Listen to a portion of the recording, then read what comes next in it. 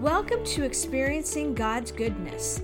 My name is Michelle Corgett, and today I want to invite you to join me as we hear stories of how individuals have walked through some incredibly difficult times and found God waiting for them in the middle of their darkest hour.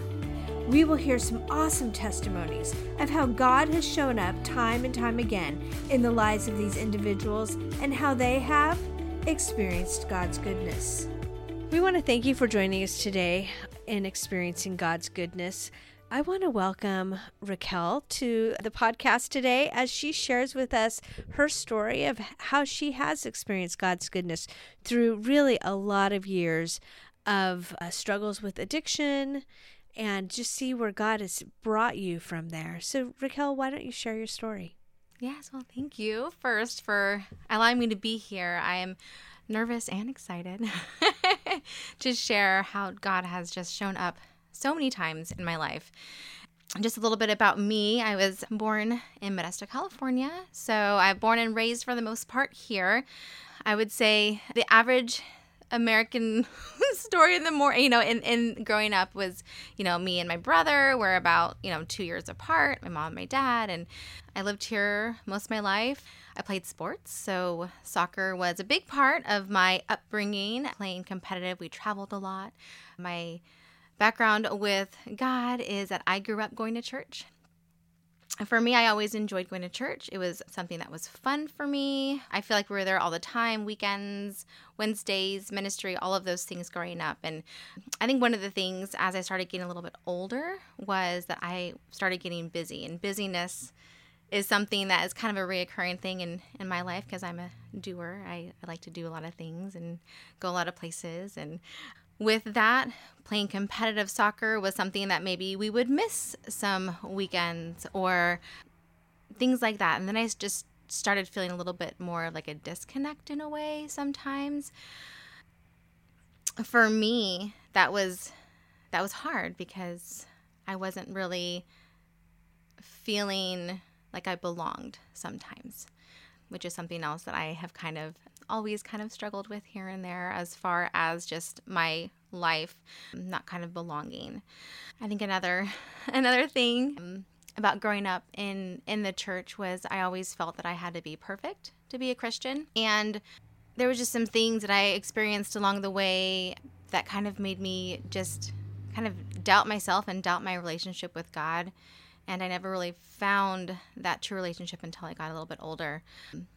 I started acting out sexually in junior high. I had some things that happened when I was younger, kind of like some doctor exploration with when I was a child, and that kind of just awakened things that I didn't know what to do with. And then as I got older, junior high, like I mentioned, started acting out with boys, and which led to me having sex before I entered high school. Growing up in church, that was just a big no. That was just a big no-no. And so knowing that in my brain, being perfect and not having any issues was part of being a Christian, I started really pulling away. Another thing that kind of introduced at that point too, once I entered high school, was alcohol. And I realized that started just numbing the pain from the things that I was acting out with as far as sexually and things like that. So the first time I actually ever drank, I went to the hospital. And you would think that would be like, warning, you shouldn't do that again. And in my brain, it was just like, oh, well, maybe I'll just do it better next time and that not be an issue. Because at that point, the things the alcohol was helping in me to like numb the pain and numb some of the feelings that I had outweighed the negative things at that point. For me, that's kind of where a little bit of the cycle started as far as like acting out sexually and drinking to numb the pain. And that kind of just cycled through. Sports was always something that I continued with. And I feel like that was a big saving grace for me because if I didn't have sports and soccer and things like that, I probably wouldn't have even finished high school at the rate that I was going because I'm a kind of dive-in person. So once I start doing something, I'm all in.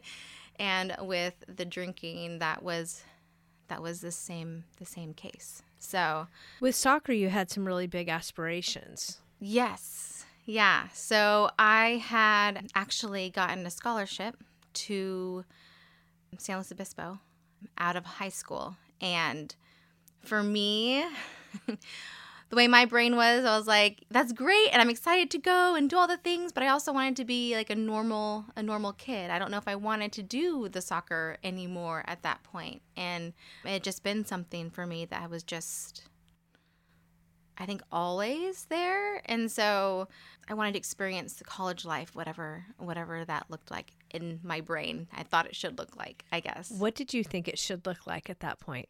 Going to college? Yeah. In my brain, where I was at with just the lifestyle that I had been living, it was kind of a double lifestyle because on one end, I was playing soccer. I was doing all of those things. I was getting grades enough to play soccer and get to college. But on the other side, I was drinking and just destroying my life on the other side. So I was living this double life. And so when I went away to college, one, I thought it would be a new start. And two, I thought, it would look like everything that I was seeing in the movies or TV. Like, it was going to be great. I could go to school whenever I wanted. I could party whenever I wanted. I didn't have any rules. I wouldn't have anybody telling me what to do. I wouldn't have the pressure, I guess. That's what I thought going to college would look like.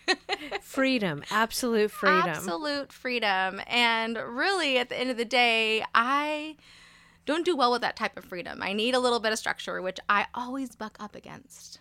I always buck up against structure, and something that I've come to learn a little bit more. And motherhood is a good thing, but was not something that I still struggle with it.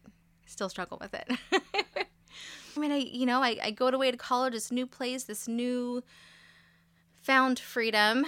I asked the coach to take a year off because I wanted to be a normal college kid. So, doing whatever I wanted basically was what I wanted to do. And so I go off, and that ends me in rehab the end of my freshman year of college. I got in a DUI, and after talking to the person in charge of all those things, they suggested me going into rehab, and so that's where I went. I was there. I did my 30 days. I don't even know really where I was, honestly. There was, from this point in the next about 10 years of my life, is pretty much a blur. Everything mushes together. Everything is kind of like spaghetti, and time frame can be a little nuts when it comes to that. So after that, though, you didn't stay in San Luis Obispo? No, I didn't. I left. My dad had found a team, and I went up to Yuba City, basically right out of rehab. I did my 30 days. I went home, back to Modesto, packed up, and moved to Yuba City. My mom went up and scoped out a couple of AA places and things like that. But again, I was off to a different place. Again, there was freedom there. I didn't have anyone kind of like breathing down my neck other than the coach and the school that I was going to stay on track. And again, I had a lot of freedom there as well. And the cycle pretty much picked up after I'd been there for a couple weeks, maybe less than that. Just picked up all over again. Went to school, played soccer just enough to play soccer and get grades to play soccer. And then I did whatever else I wanted other than that, which was, I acted out sexually, was, revolving men, and it was messy. It was really messy. I would just drink to cover the guilt and the shame that I was feeling because I always knew that wasn't the life should have, that I always knew that I wanted more. But I was like, well, I'll go back to church one day, like one day when, I have the job, I've finished college, I have the kids, I have all that, like, I'll go back to church then. Like, I wasn't ready yet. I wasn't done doing things my way at that point. So when did that all change? That changed. I would say I got done playing a couple years at Yuba City, and then I came back home to Modesto. All the while, I was in and out of school. I was in college, and I was just, doing doing enough to pass. Barely. I have a lot of credits that I've had to repeat. I'd say that. But I always say I was on the 10-year college plan. But I came back home. I started working, and it really didn't change until I was 25.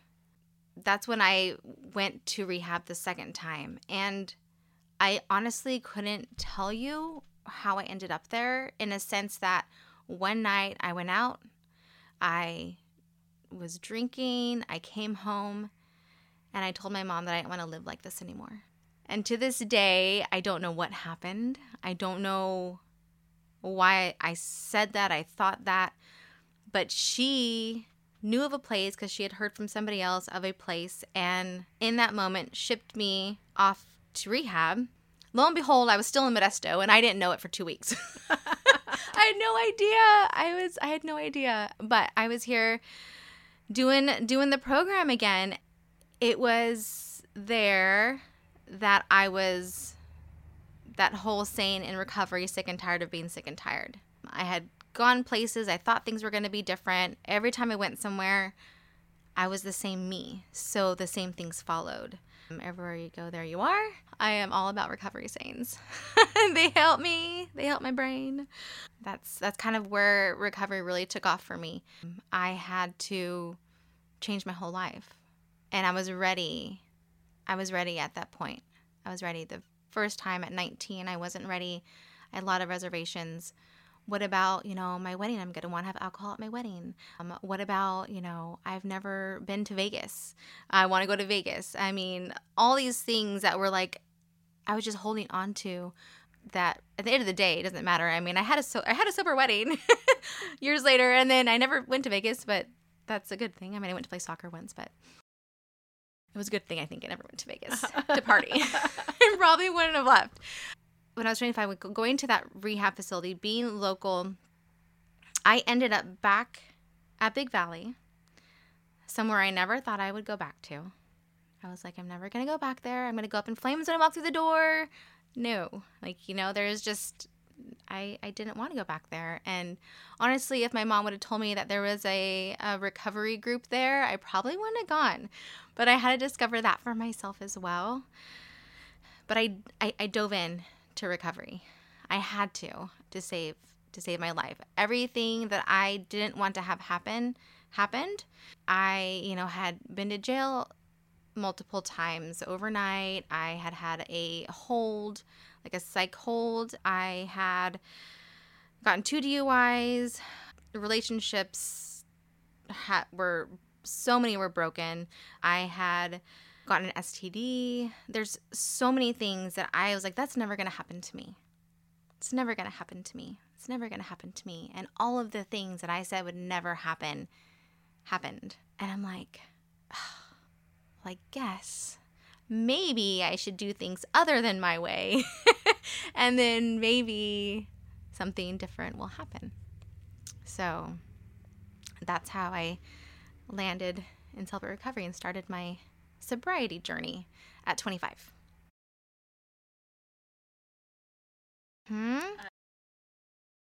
But many, yeah. From there, you meet your husband, and you guys have created a beautiful family together. Yes. You have 4 little ones. Today, though, looking back, how have you experienced God's goodness through all of that? Just meeting my husband has been one of the biggest ways that I have received God's love in that sense and experienced it. I had never done relationships in a healthy way. I mean, we met at Celebrate Recovery at Big Valley. I always preface it, like, I don't recommend meeting significant others in recovery. We put in a lot of work. We went through dating counseling, like, with a pastor. And I'm like, really? But we felt like these 2 little teenagers again, because like I mentioned, I had started acting out sexually when I was in junior high. So all of these milestones that I had passed along the way that should have been saved until I got older had been muddled and had happened. And so experiencing God's gift in a healthy relationship was huge. Like, I mean, even just holding hands when we first got together was like, you felt the tingles and the things that like they talk about that, you know, are just, oh, I can remember it. You know, we just celebrated our 12th year anniversary as being married. And I can still remember like holding hands or like our first kiss and those different things that, you know, I never remembered with other relationships because they were just always either overlapping. I mean, one night stands, like things like that are just so out of, just not something that I ever imagined I thought I would be doing. So to have this relationship that's just amazing. And I love him so much. He's my best friend. We went through premarital counseling before getting engaged, which is something that's different too. I know some people do it, but that was something for us that was important. I had to get myself in a place where I was ready to date to begin with. So I had 2 years of sobriety when we even started thinking about dating. And we continued to date, which is something that we learned early in premarital before we got married, is dating and courting you still do when you get married. And that's something that we continue to do and have been blessed to be able to do with the family that we have here. Let's go back to what you said at the very beginning about perfectionism. What was the place that you came to where you figured out perfectionism is not a requirement of being a Christian? So for me, that happened through recovery. Learning grace was huge. Like I'd always heard of it, and I'm sure I was taught everything. But what I learned as a child and what I brought out of it was something completely different.